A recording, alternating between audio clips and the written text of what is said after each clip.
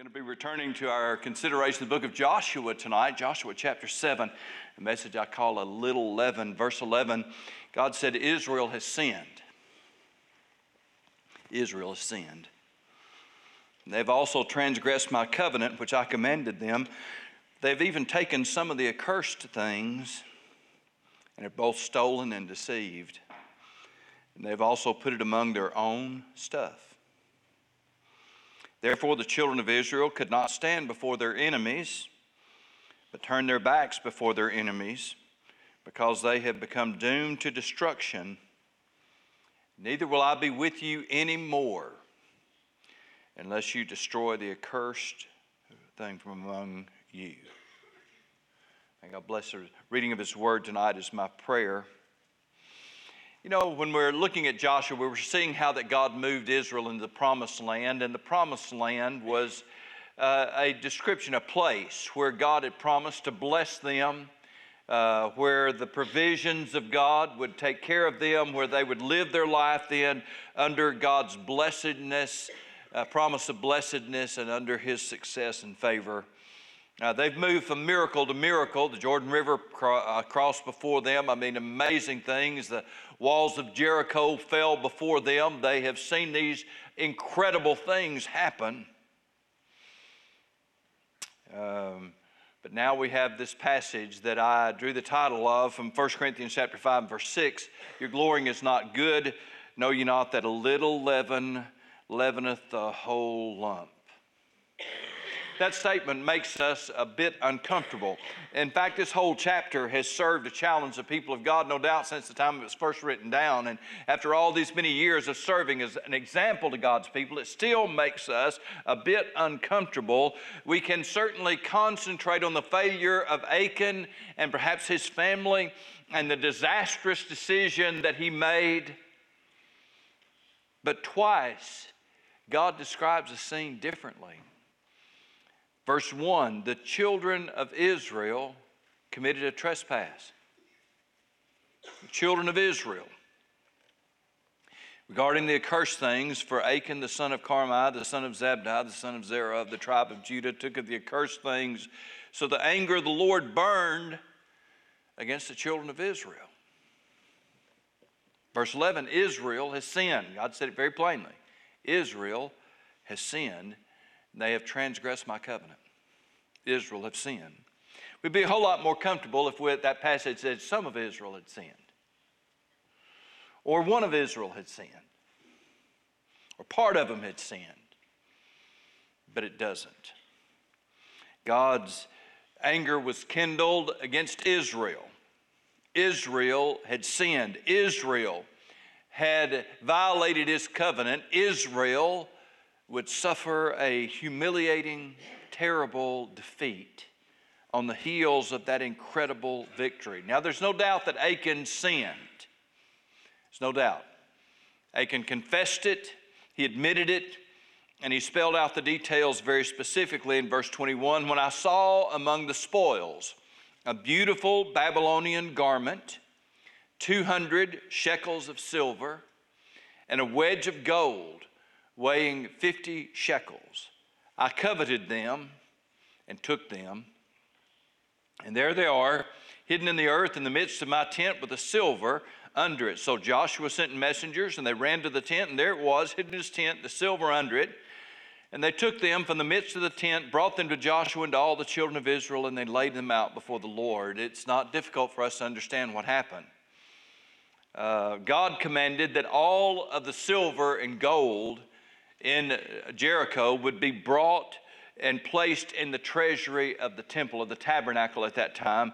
And He made that very plain to them in Joshua chapter 6 and verse 19.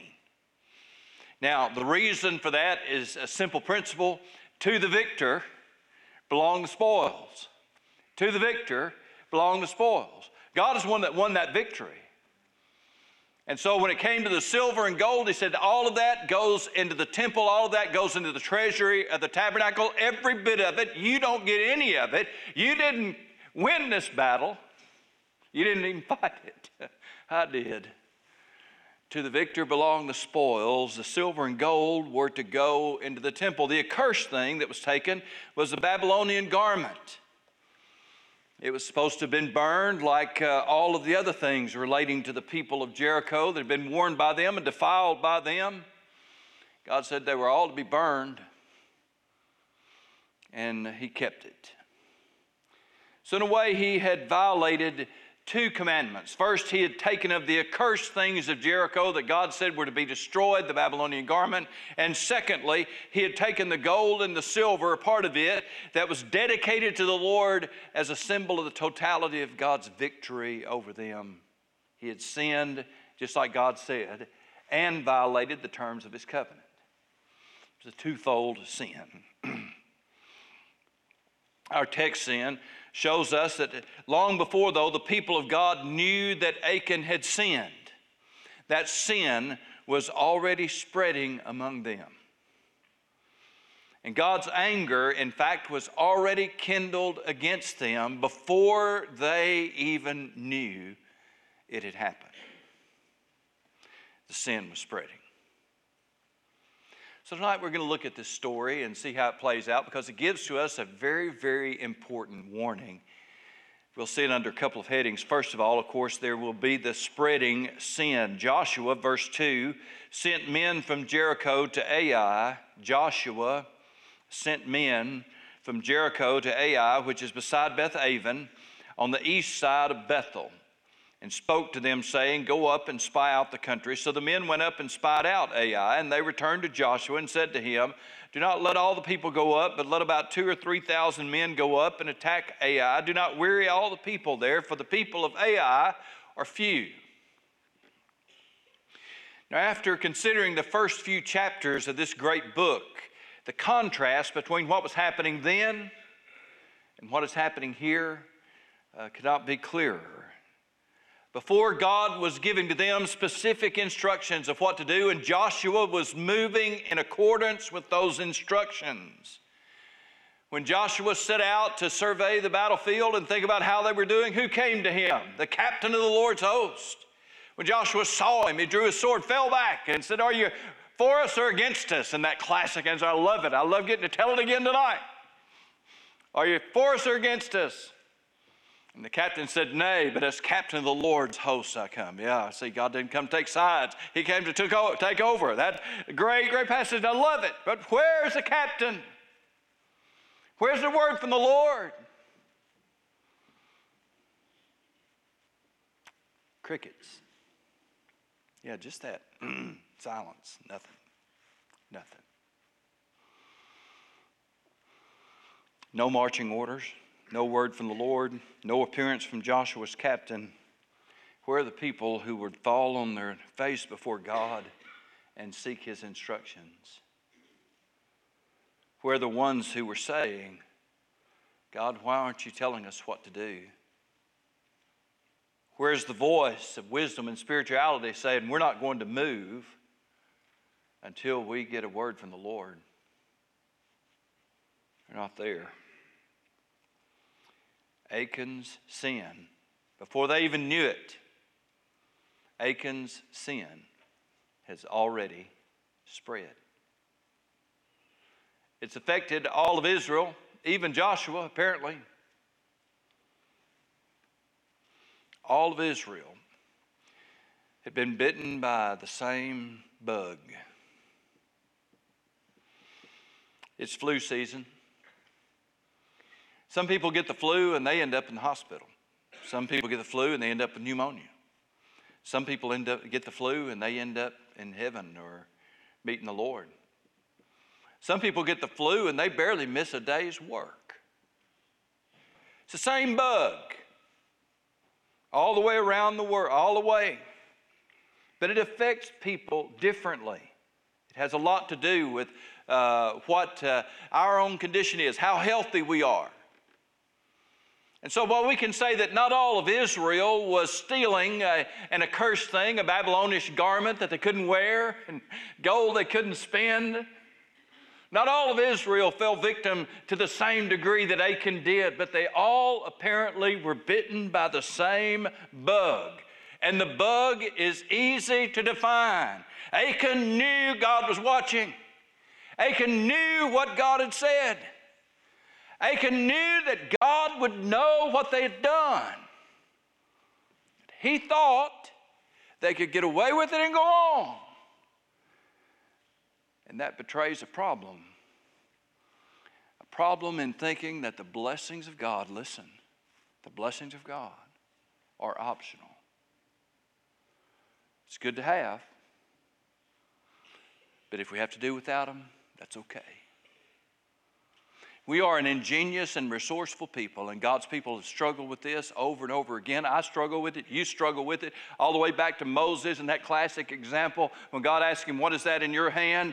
And it was a rod, a shepherd's staff. Cast it, throw it down. And Moses, when it turned into a snake, did what most of us would do. He ran from it. God was teaching him a lesson. We think that it's our weaknesses, our failures, the areas where we struggle. We think that that is our greatest threat. It's not. It's our strengths and ability is our greatest threat because we tend to rely on them. And if God isn't moving, we start coming up with a plan. Hey, that's why the great preacher Vance Havner was fond of saying that the Holy Spirit could stop working in the average church in America today and they'd never know the difference. They'd never know the difference.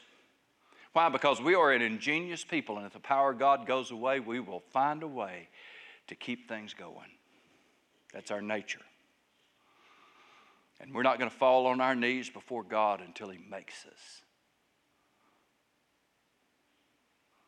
It's easy to get the bug, you see, that Achan had and that apparently all of Israel had with them. Because where before they were waiting on God and listening for God, and when they got His instructions, they followed them to a T, but now God's not speaking. But they've got a plan. All of Israel had sinned.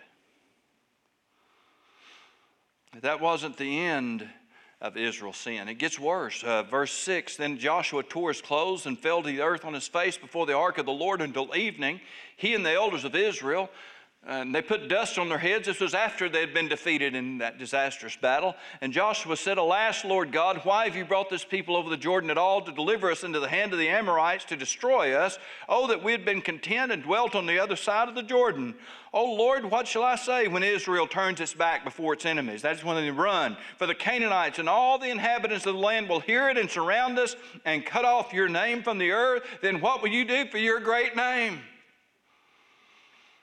What a prayer from the man of God. God cut their prayer time short. Verse 10, look at it. So the Lord said to Joshua, get up. Why do you lie thus on your face? Get up. Now, I can't explain to you why God said that, but it would seem to me rather obvious from the text that the reason God told them to get up, get off their face, stand up, because what they were saying wasn't really good. All they were doing was blaming God for everything that happened, whining about what was going on. They weren't praying this whining, blaming it all on God. What they were saying was not productive. God said, stop, get up on your feet. The accursed thing may have been a Babylonish garment buried in Achan's tent. The sin of Achan that violated God's covenant may have been to take some credit for themselves for the victory. And that sin certainly was spreading throughout all of the people of Israel because God says it is. Over and over again, my people Israel have sinned. Because in their minds and hearts, somehow or another, they were beginning to take some of the credit for what God had done. And now here they are without God's blessings. God's not with them. And they're going to move on as if nothing was wrong, full confidence that things was going to be fine. That was the spreading sin. Then there's the serious sanctification. Verse 12, therefore the children of Israel could not stand before their enemies, but turned their backs before their enemies because they were cursed. Neither will I be with you anymore. God said that.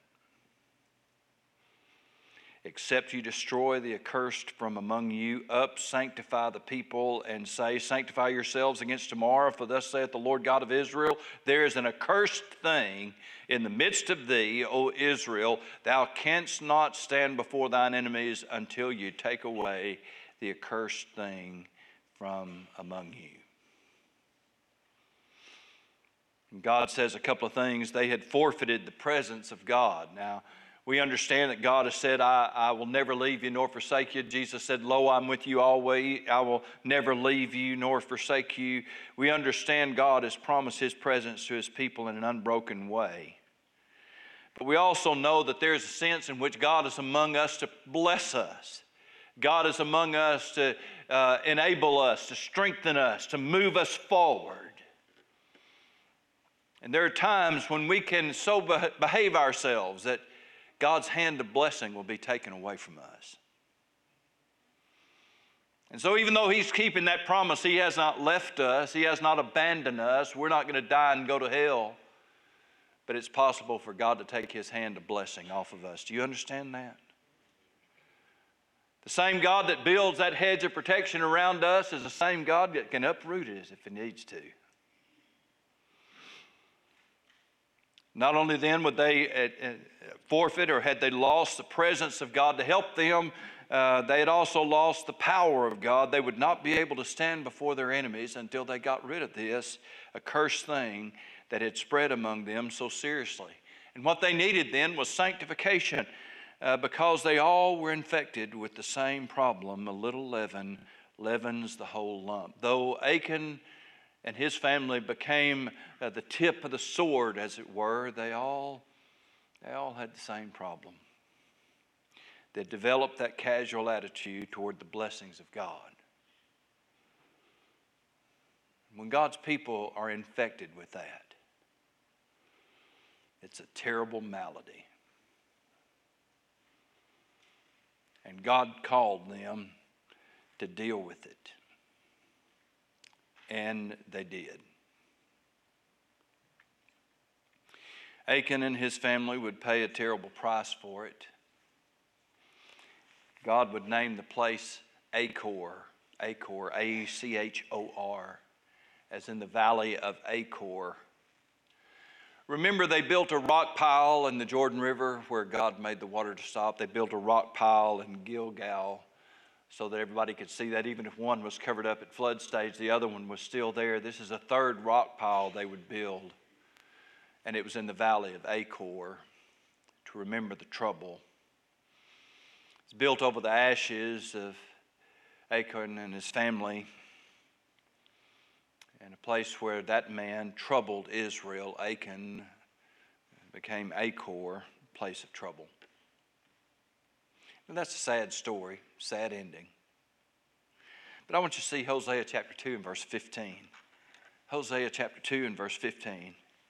God said, and I will give her vineyards from thence, and the valley of Achor for a door of hope. And she shall sing there as in the days of her youth, and as in the day when she came out of the land of Egypt. Aren't you glad tonight we serve the God who is able to turn the valley of trouble, the valley of Achor, into a door of hope? See, that's what happens when God's people get right with God. When they deal with their sins, they put that trouble behind them, they get rid of the accursed thing, and that accursed thing is treating the blessings of God as if they're optional. They're good to have, but if I make God angry, if I sin against Him, if I violate His covenant, if I live in a way that He displeases, He has displeasure in, then and I'll be okay. We'll still work out. It'll be fine. We treat the blessings of God as optional. And if we're doing that, there's only one thing to do, and that's to deal with it. Get rid of the accursed thing. And when we do, God can take that valley of trouble and make it a door of hope. It's living out then the principle of Proverbs chapter 28 verse 13, which says, he that covereth his sins shall not prosper, but he whoso confesseth and forsaketh them shall have mercy. 1 John chapter 1 verse 9, if we confess our sins, he is faithful and just to forgive us our sins and to cleanse us from all unrighteousness. From time to time, people ask me those speculative questions about the Bible. What would have happened if Eve had sinned and Adam hadn't? I don't know. I can't answer that question. Don't know. What would have happened if one of Noah's sons would have refused to get on the ark? I don't know. Would God have made him get on? I don't know. He died. What would happen to a third of humanity? I mean, it would look kind of odd without. Speculative questions in the Bible don't get us very far. But we have to wonder tonight, what if Achan, when they realized that there'd been a defeat, had gone in there and dug that stuff up, come to Joshua in repentance and said, I've sinned. I've sinned. What if before the terrible, terrible battle, just somebody understood, God's not with us, something's missing here, and it's pretty important. It's God and his blessings. I know what's wrong. I've sinned against God. It's my fault. Brought it in. You have to wonder, would the story have ended the same way? I can't answer that question. But I can answer this question. If we confess our sin, he is faithful and just to forgive us our sin and cleanse us from all unrighteousness. If we've been treating the blessings of God as if they're optional, we need to learn this lesson from Joshua chapter 7 tonight. God put it out for us very plainly. Not just Achan's sin, but Israel's sin, that spreading sin. If it has spread to our hearts tonight, God calls on us to get rid of it. Don't cover it up. Don't act like everything's okay. Let's bring it to God. He'll forgive us, cleanse us, and move us back to that glorious path of blessing. Stand together, please.